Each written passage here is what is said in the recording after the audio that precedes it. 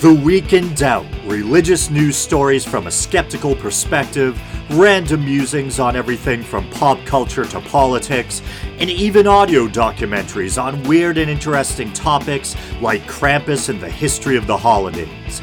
The Week in Doubt, a podcast for atheists, agnostics, and whoever. Hey everyone, I'm Phil Albertelli, the host of The Week in Doubt, and this is episode 341. So let's see, no shoutouts today, but I did want to quickly take care of a kind of correction or clarification. In the last episode of the show, that wasn't a Halloween repeat, I was responding to right-wing preacher, I think he's technically a Protestant minister, / conservative commentator E.W. Jackson's claim that people on the left don't have morals and therefore are capable of anything because they lack religion or belief in God. And so, as I tried to point out, and I'm paraphrasing myself, there are many atheists or non-believers who are very caring and moral or principled people, and that often it can be, at least in part, a person's moral sense, their integrity or principles that actually kind of lead them away from religion. And the example I use is that sometimes people will find some of the more barbaric notions or antiquated tenets, etc., of a religion morally offensive. And that episode was largely unscripted, and one obvious thing that had me kicking myself after the fact that I should have mentioned is theodicy, or the problem of evil, and that people often have trouble trying to reconcile the idea of a good or loving God with all the abject suffering and misery in the world, and not just man's inhumanity, the man, which apologists can try to pin on us, but things like disease, the horror and iniquity of the food chain, parasites, flesh-eating bacteria, innocents randomly wiped out by natural disasters, etc. But apologists will often try to blame that stuff on us, too. We live in a fallen world because of original sin. It's all our fault. We lowly humans let God down, starting with Adam and Eve. And this is a notion I've always found deeply morally problematic or offensive, that all humanity should have to suffer for the transgression of, the first two people. Not that I actually think that the fall in the garden narrative is literally true, but the fact that some actually take it literally and see it as a justifiable explanation for human suffering, I do find that to be ignorant and offensive. But yeah, I should have mentioned theodicy as well. I said that would be a quick clarification. Characteristically, it wasn't. But speaking of suffering, how about a quick medical update for those of you who care? I'll try to be quick. This is actually kind of a positive one for once. So if you're a regular listener, you probably know I tried a couple of medicines for my chronic migraines recently, and they were both horrible. I tried Topamax and mirtazapine. Both made me feel extremely sedated and gave me vivid dreams / nightmares. Well, I recently started duloxetine, aka Cymbalta. No drowsiness. If anything, I have more energy. My mood's up a bit, and the headaches seem to be fading, so that's good. Cymbalta, as you might know, is an antidepressant, but it's also commonly prescribed for chronic pain, nerve pain associated with fibromyalgia, and that sort of thing. It elevates serotonin and norepinephrine. The past couple days, for some reason, my headaches have been acting up a little, which kind of sucks because I'm supposed to be doing something social for the first time in a while tonight. I'm going to be going to a Halloween party, so I might cheat and pop one of my old Prozacs just to try to take the curse off, the edge off the headache. We'll see how things go. The last thing I want is to be at a party all night and be suffering from a migraine. I wonder if part of it is that I've been kind of beating the hell out of my body. Not only do I do, manual labor for a living, I work for my family's contracting or remodeling business, but in order to try to keep off all the weight I've lost over the past couple of years, I've been working out for like 2 hours a night after work. I'll come home and, I'll just watch YouTube videos or whatever, or catch up on a TV show or watch a movie. And I'll do like some stretching, weightlifting, push-ups, sit-ups. Then I'll ride a stationary bike. Well, it's one of those, I think they call them an air bike, the ones that kind of have the handles are like rowing machine bars or whatever, and I'll ride one of those for at least an hour. And I think I might be overworking my shoulders, and that might kind of be, exacerbating my headaches or whatever. So maybe I should cut it down to like ride the bike for like just a half an hour a night or something like that. Yeah, it's weird. A few years ago, at my worst, I think I was up to 237 pounds. And I don't know how the hell that happened. When I was in high school and in my early 20s, I had kind of like a lean swimmer's build. And it's funny how it fools you. You gradually gain weight and for some reason, you don't notice it in the mirror the way you should until one day you catch yourself from the wrong angle and you realize how much your belly's sticking out, or people start making, wise ass comments or whatever. But yeah, when I really finally realized how heavy I was, I got really serious about losing weight, and it's been a gradual thing. So I went from 237, like 2.5 to 3 years ago or something, to now this morning I was 168. So I'm 5'10", 168 pounds. And I'm pretty slim. If I pinch, I still have a little like hint of a love handle. So maybe I'll try to get down to like 160 or something like that. I don't know. But so, geez, I mean, horrible at math, but off the top of my head, I think, I must have lost probably roughly 70 pounds or something like that. And if you're someone out there who's trying to lose weight too, I don't want to make it sound like it's, oh, wow, it was nothing. It was really easy to do. Obviously, it can be very challenging. It's a constant struggle to control your willpower, etc. But it's funny, weight loss is one of those things where, in theory or principle, what you have to do to lose weight is incredibly simple. You just have to eat less, be somewhat active, But what makes it so damn difficult is willpower.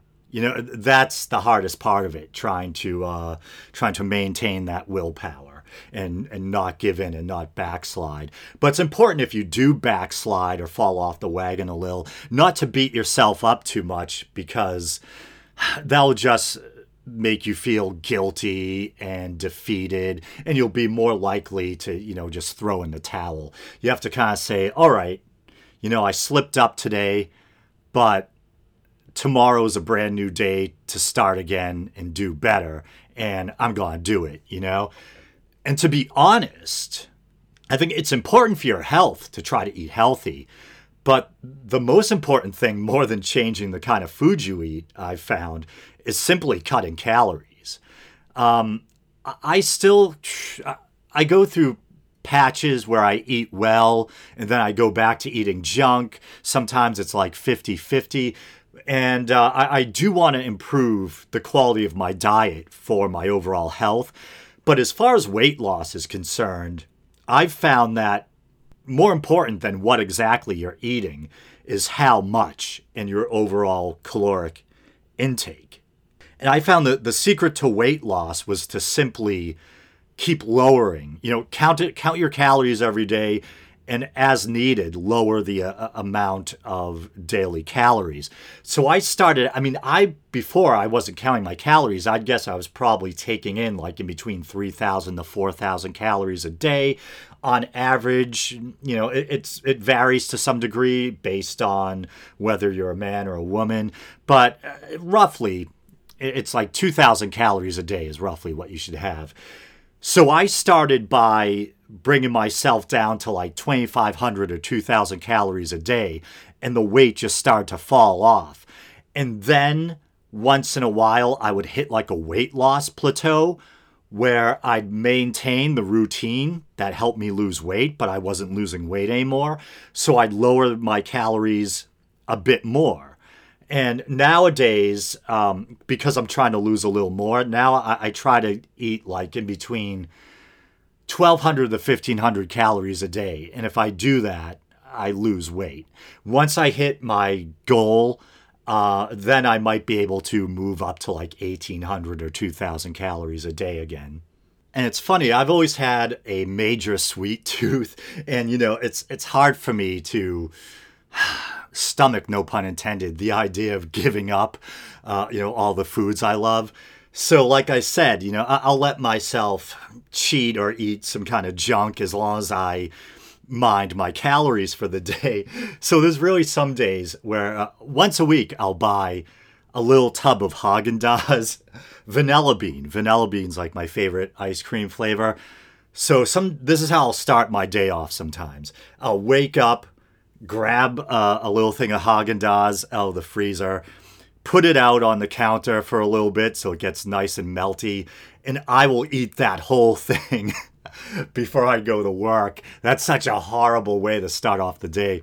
But that's like 900 or 1,000 calories probably. Then for lunch, I'll have like a semi-healthy like sandwich, like maybe grilled chicken on whole wheat or something like that, maybe a little bit of melted cheese on it or whatever. And then for supper, I might eat something like really, really light, like just a little bit of like grilled chicken or something like that. And then to kind of keep my hunger at bay, I'll eat like sugar-free Jell-O or like carrots or maybe a piece or two of fruit at night. And that will be it for the day. Then I wake up the next morning, step on the scale, and often, I weigh less than I did the day before. And the reason why I choose Haagen-Dazs, and no, they don't support the show. The reason why I choose Haagen-Dazs, it tastes awesome. I actually think it's probably the best tasting brand of ice cream. But also, I cut out high fructose corn syrup.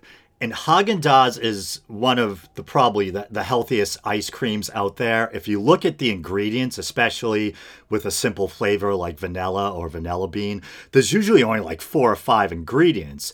It's like milk, actual sugar, not high fructose corn syrup, egg yolks, vanilla extract or whatever it is. And so that way I avoid the high fructose corn syrup, plus it tastes really good. So I will let myself eat junk as long as it doesn't have high fructose corn syrup in it. I used to drink a lot of soda. Now, like, my 2 favorite beverages, I'll use favorite judiciously or put it in quotes or whatever, because most diet soda has to me, has like a kind of off-putting, really kind of synthetic or artificial taste to it. It just, come on, it doesn't taste as good as regular soda. But almost like beer, if you drink enough of it, it becomes an acquired taste and you actually find yourself kind of liking it to a degree, in a sense. So I drink a lot of Pepsi One, which, and who knows, I imagine in like 10 years or something, they're probably going to find out like those artificial sweeteners like sucralose and phenylalanine. There's already talk of that those things aren't really great for you, but they'll probably find out that they ravage you, somehow or whatever, cause cancer or whatever. They're probably absolutely horrible for you in some way or another. But I drink a lot of Pepsi One, and then if I do want to allow myself regular soda here and there, I'll drink Pepsi with, I think it's just called Pepsi Real Sugar, and it's made with cane sugar, which is how most of our other countries that sell soda, they make their soft drinks with real sugar, with cane sugar, not high fructose corn syrup. And there is a diet drink that I think tastes almost as good as real soda that I'm almost addicted to. And we'll probably find out that it's not great for you either. But it's this stuff called sparkling ice. It comes in these kind of tall, long plastic bottles. And it's fizzy, it's carbonated, and I don't know what the exact artificial sweetener they use in it is, but it lacks that gross diet drink aftertaste, and I think it has like 2% fruit juice in it as well, but sparkling water, and it's got 0 calories, and I can literally, like, I'll buy like a 12-pack of that stuff or buy like 10 individual bottles on sale. And in one day, I can go through 5 of those like it's nothing. They taste awesome, but I know it's probably, figuratively speaking, like a deal with the devil. You probably pay for it in some sense. I was reading that sparkling water in general, and supposedly this is the case with sparkling ice too, that the carbonation's not great for your tooth enamel, and I'm sure the artificial sweeteners probably aren't, great in some way for you either, but why am I rambling on about that? But there's a glimpse behind the curtain into my diet lifestyle or whatever. And allow me to quickly correct myself so I don't have to do it next week. I'm looking at the can I'm drinking right now, and I don't know why I'm saying Pepsi One. Isn't there a diet drink called Pepsi One? This is actually this is Pepsi Zero Sugar Max Taste, and it's funny they don't advertise it in a really explicit way. But if you read the ingredients, it has ginseng root extract in it. And I think that helps give a little kick, maybe a little energy. So is this like the Berenstain Universe Mandela effect thing? Isn't there a drink called Pepsi One? This is Pepsi Zero Sugar Max Taste. And the other stuff, like I said, it's sparkling ice. I think it's a kind of sparkling water, I guess. I think I referred to it specifically as sparkling water by accident once a minute ago. But sparkling water usually has a really kind of dull, boring taste. It basically just tastes like carbonated water. Sparkling ice tastes like a fruit or soda drink. It has a really sweet taste to it, and it comes in a bunch of different flavors.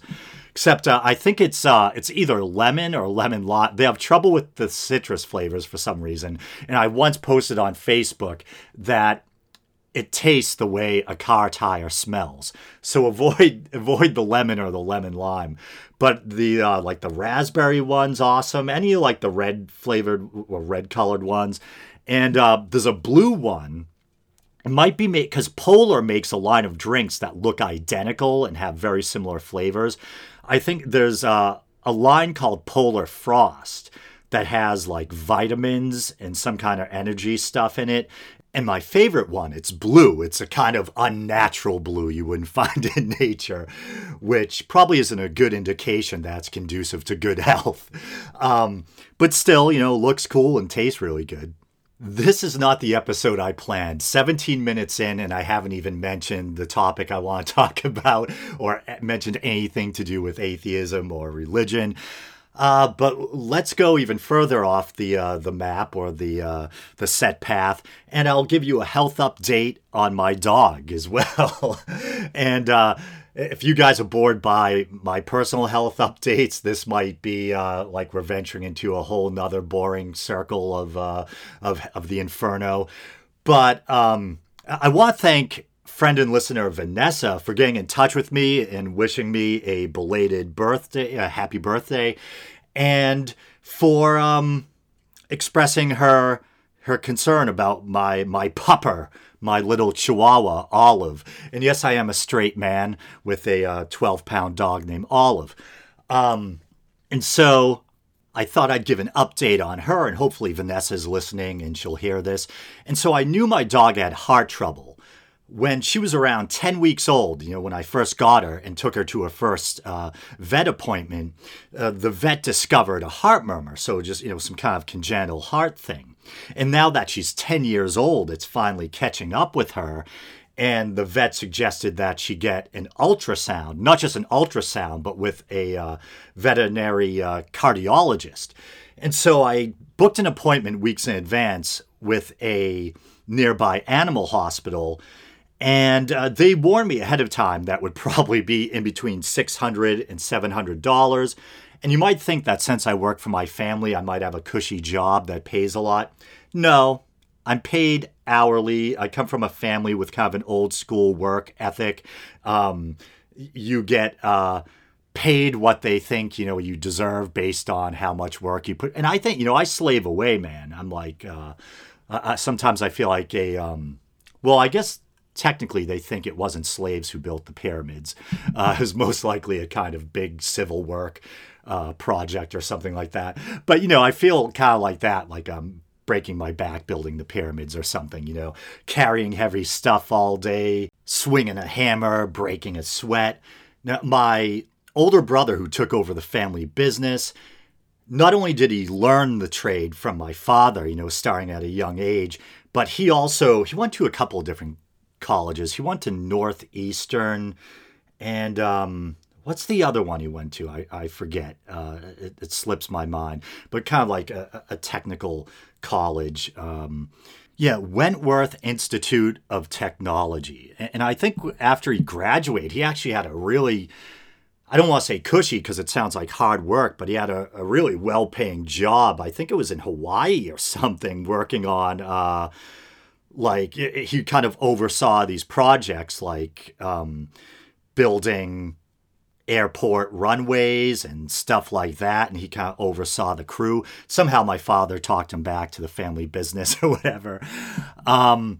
And me, I'm not a master carpenter or a licensed carpenter, and so my position is weird. It's kind of a hybrid position. I do a lot of real carpentry, a lot of cutting, a lot of trimming windows and doors and stuff like that. Replacing windows and whatnot, but also a lot of heavy grunt work, lugging bags of concrete, digging 4-foot post holes, and lugging all the heavy equipment around and stuff.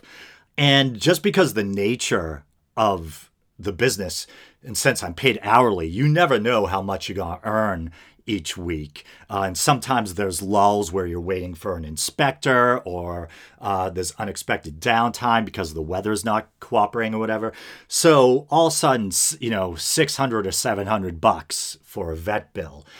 And when I get there, then they tell me, oh, she's probably going to need x-rays too. And I'm like, what? I thought, it was just supposed to be an ultrasound. And they said, in order to find out how bad her heart actually is, we need to check if there's fluid in the lungs. So we need to take x-rays as well, because that type of thing doesn't really show up with the ultrasound. And I don't want to be a heel and put money before my dog. And I'm like, she's my responsibility. I got to take care of her. So I'm like, okay, let's do the x-rays. And I don't know if I mentioned it or not, but that's like another $300. So the whole bill ended up being over $1,000. Plus I had to go down to their pharmacy and get specially compounded medicine, which was another $80. Then get another medicine from a compounding agency they use in New Jersey, which was almost another $80. So just crazy.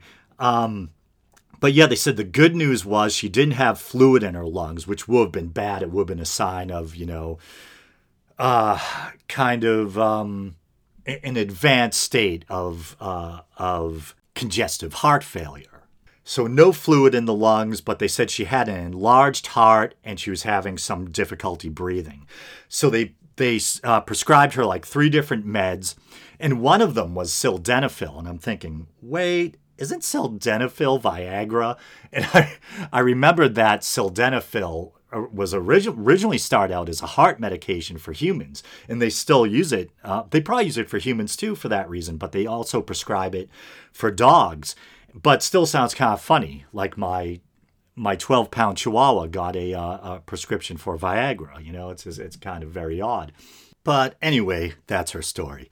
Okay, so let's dive into the Silverman thing again. Why? Because I'm a masochist. Actually, it's because my friends Seamus and John from the Free Thought Profit podcast have been taking some flack for having Silverman as a guest on their show. And it's funny, despite how much I've covered the Silverman situation, I've neglected to mention earlier that he actually appeared on the Free Thought Profit.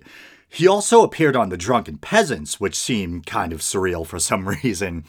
Even more surreal was Dawkins' recent appearance on Joe Rogan. I'm a fan of both Dawkins and Rogan, so it was like some weird comic book crossover. But what prompted me specifically to cover this whole Silverman thing again was a recent appearance John and Seamus made on the Right to Reason podcast. They debated someone named Felicia Entwistle, I believe her name is, also known as Utah Outcast, I think, on whether or not it was right to platform David Silverman in light of the sexual assault allegations against him. And things got really heated. So heated it was almost awkward or uncomfortable to listen to. I was kind of vicariously squirming, But Seamus was interested in hearing what I thought about the whole thing, and I had yet to choose a topic for the next episode, this episode. So I figured, what the hell, let's do a response. And to put things into some context, I've been friends with John and Seamus for a while now, and Seamus and I in particular stay in contact regularly. We first met when the guys asked me to come on their show, maybe a couple of years ago or so. They also came on this show, and they had me back on maybe last holiday season to talk about Krampus, which is always fun. But maybe I'll start by playing a montage from the opening of that Right to Reason episode so you can kind of get a taste of the tone of what went down. And for some reason, Nothing Else Matters is playing in the background. I'm more of a thing that should not be, old school Metallica kind of guy. Nothing Else Matters, a little too mushy for me. But anyway, here it is. And I already assume that the video version of this will get demonetized on YouTube, as most of my episodes do. Sometimes you can, usually you can request a manual review, but by the time that goes through, even if you're approved for monetization, most of the people that are going to watch the video have already watched it. It's kind of like a sick joke. But I'm sure copyrighted music in the background. I actually think it's a cover of Nothing Else Matters, but still, I'm sure it won't help. And I know it's really annoying when I do this, but yet another thing before we start the clip. I forget that right before that montage starts, it opens with a clip that David Silverman, actually, Cult of Dusty played this on his show, too. But David Silverman, I guess, secretly recorded a conversation he had with Matt Dillahunty. And the purpose was to try to prove that Matt Dillahunty knew what went down between David Silverman and Matt's wife was consensual. And the reasoning or the thinking on Silverman's part is if Silverman had actually sexually assaulted Beth Presswood, Matt Dillahunty's wife, would Dillahunty really be so calm and forgiving about the whole thing? Most people, you would think, if you found out someone sexually assaulted someone you love or care about, a family member, a friend, a spouse, that you would not be so calm and forgiving. You'd want to rip their head off, or at least you would tell them you wanted absolutely nothing to do with them and that you didn't want to be in the same room as them. But to the contrary, Dillahunty pretty much says to Silverman, hey, you and I are basically okay. And there's a lot of people, or certain people, I would not be willing to share a stage with. You're not one of them. And he encourages Silverman to continue his good work with American Atheists and fighting the good fight and all that. He talked to me like you would talk to somebody who had fucked your wife without your permission. Okay. Not like somebody. Here, let me play this for you. Let me sure. For you. Okay, this will just take a minute for me to find. No problem. I want you to just think while I'm looking at it, while I'm finding this, I want you to think of, are either of you two married? John is currently. I'm happily divorced. Okay, John, so just imagine I sexually assaulted your wife. Okay. Okay? And I grabbed her and I gave her black and blue marks, and she didn't like it, and it was really non-consensual. Imagine how it would be 2 years after that. I get you in a room and I say, hey, John, how are you and me? Uh-huh. Okay? Imagine how you would react. Yeah. Okay? Just listen to this. Okay. So after that lengthy discussion, how are we? We're pretty okay on the things that I actually care about and want to talk about. We're fine. Okay.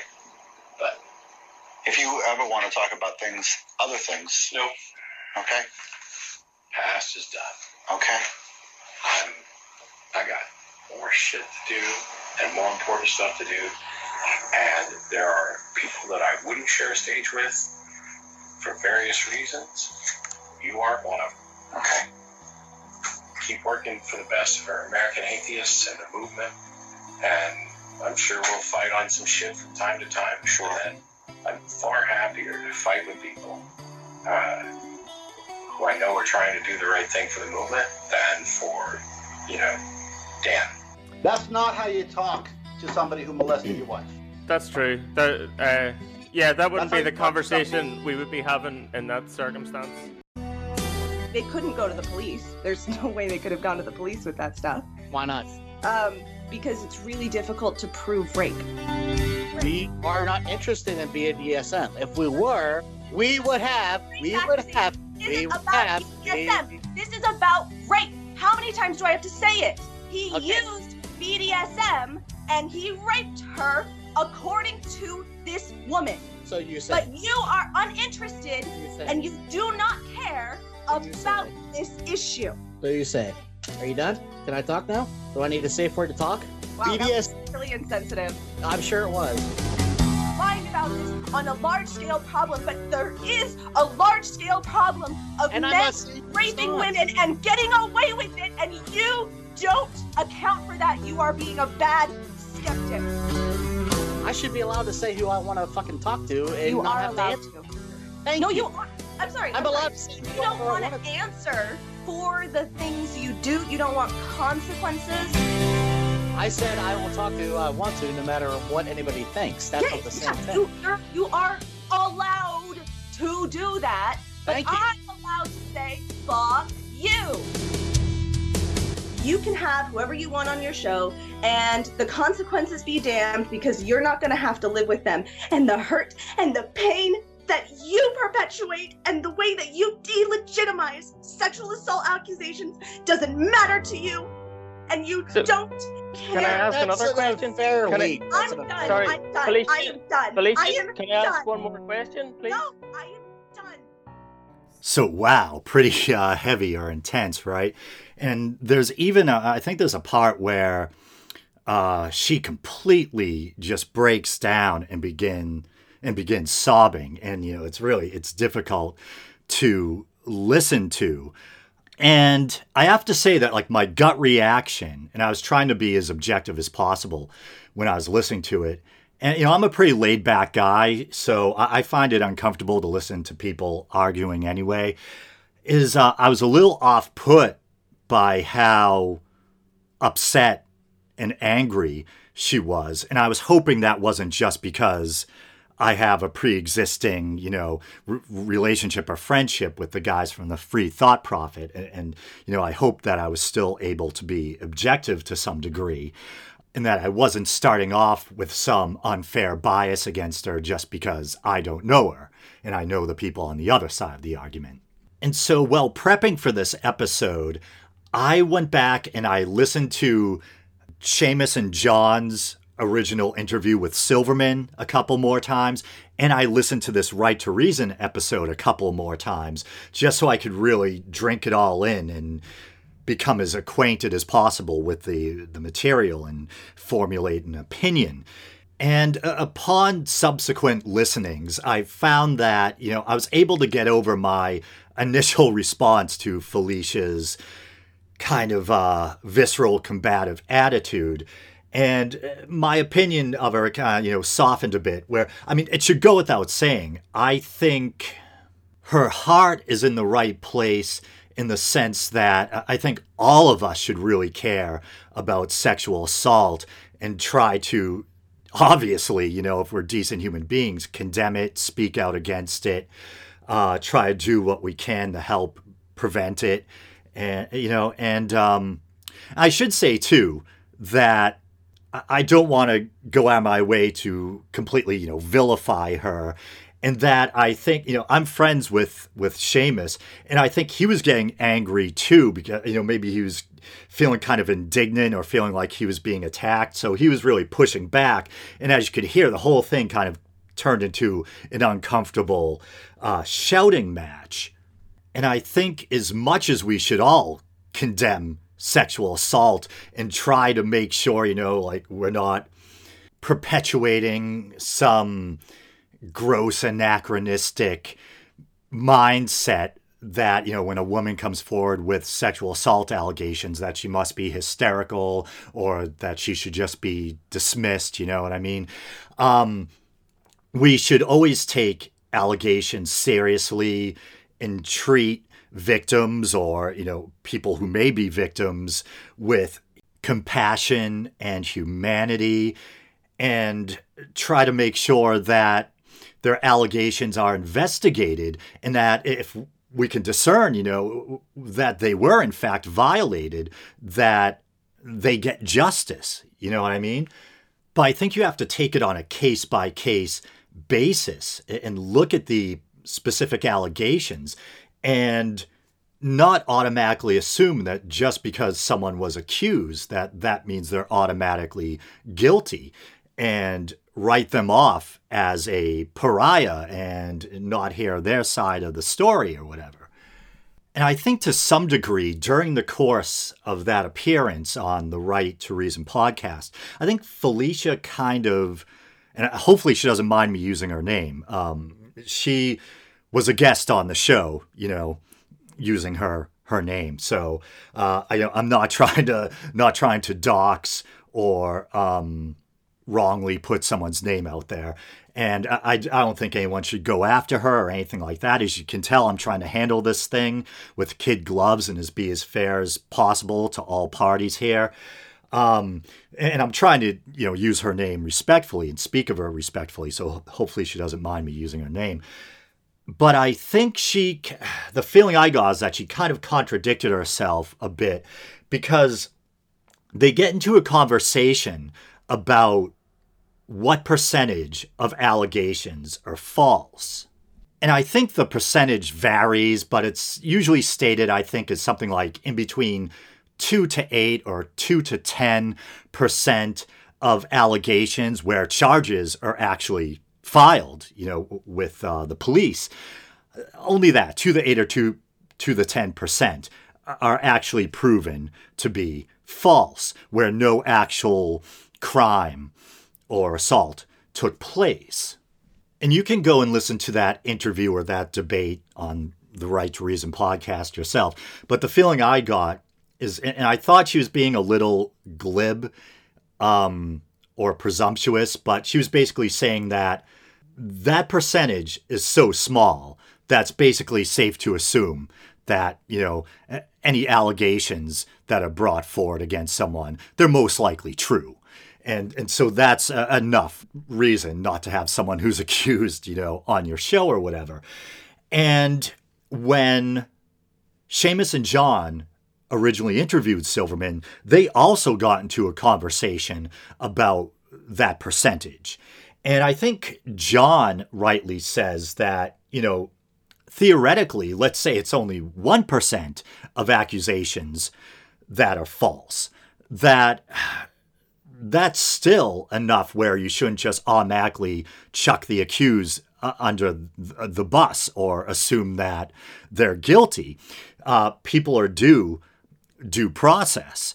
And sure, you can say that there's a difference between a court of law and the court of public opinion. But I think if you want to be a fair, open-minded person, that even in the court of public opinion, you should try to look at each individual case and look at the merits or lack thereof of the allegations, etc.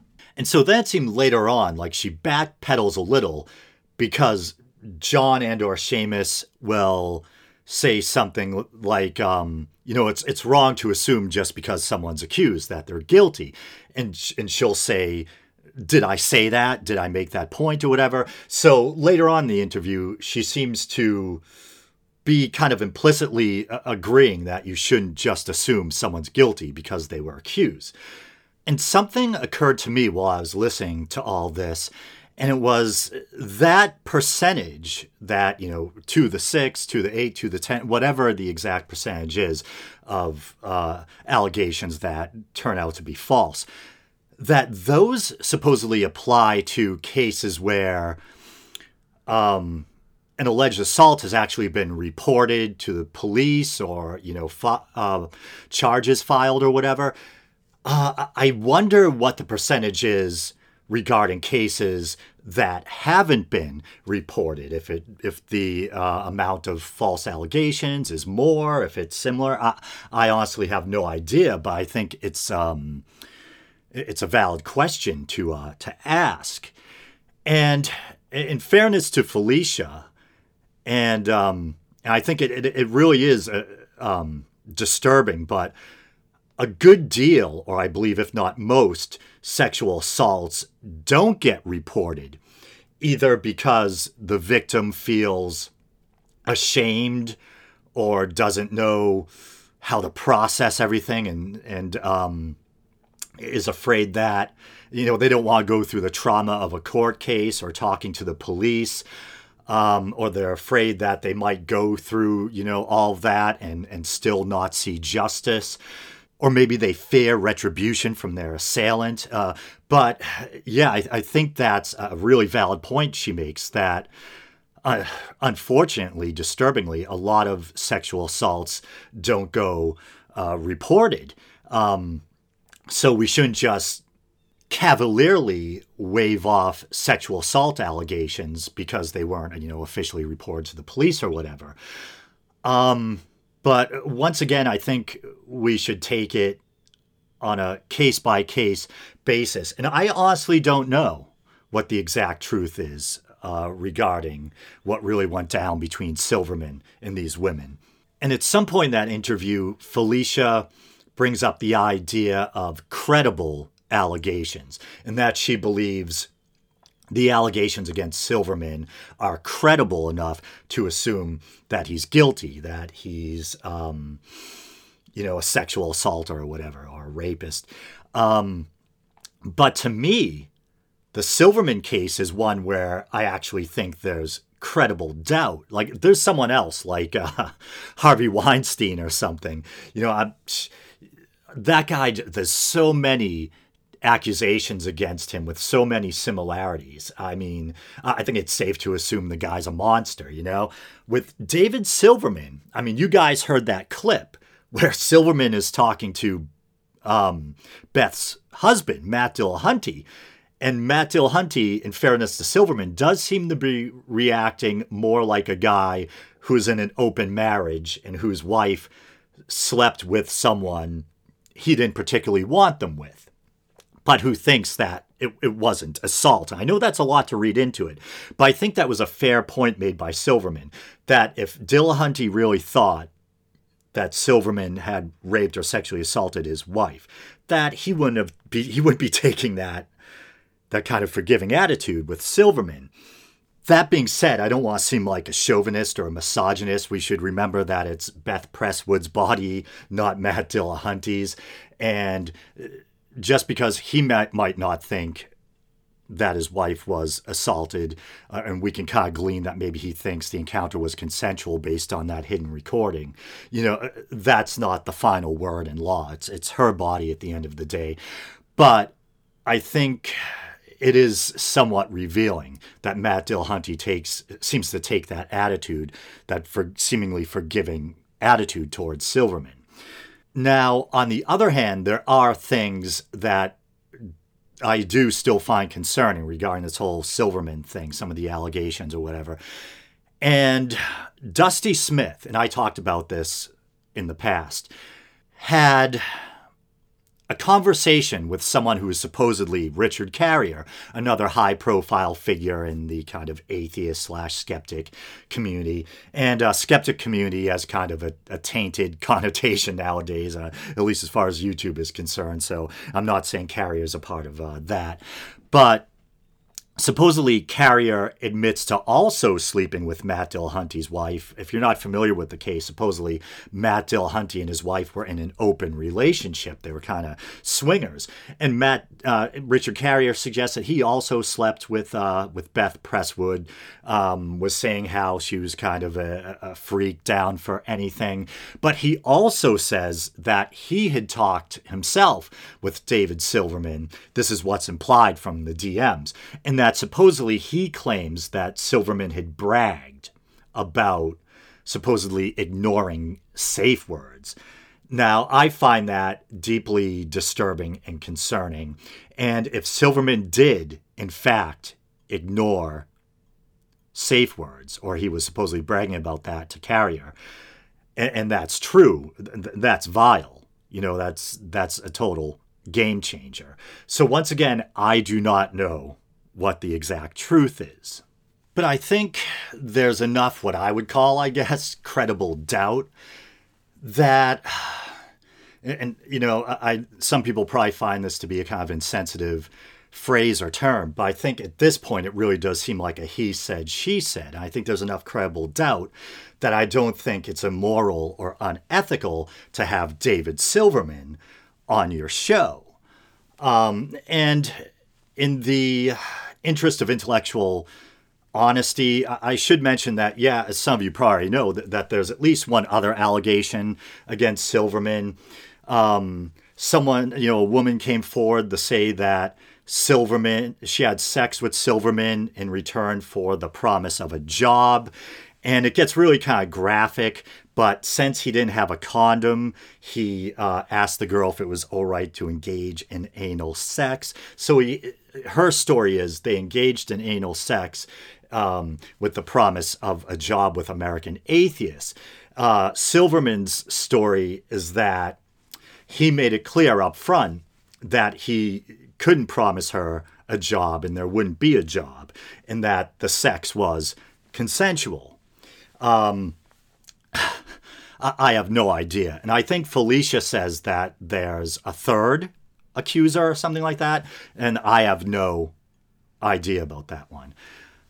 So, I mean, it's some really lurid stuff that went down, at least. And as I said before, you know, at the very least, Silverman probably deserved to lose his position for abusing, you know, a position of power or authority that he had at these atheist conferences or whatnot as a representative of American atheists. But I don't know what the truth is with the Beth Presswood case or the case with this other woman, and whether or not there really was a job or whatever, promise, some kind of quid pro quo. I just don't know. But with that being said, you know, I'm in a rush here. As I mentioned, I have a Halloween party to attend. Wow, and it's in a little over an hour, so I really got to go.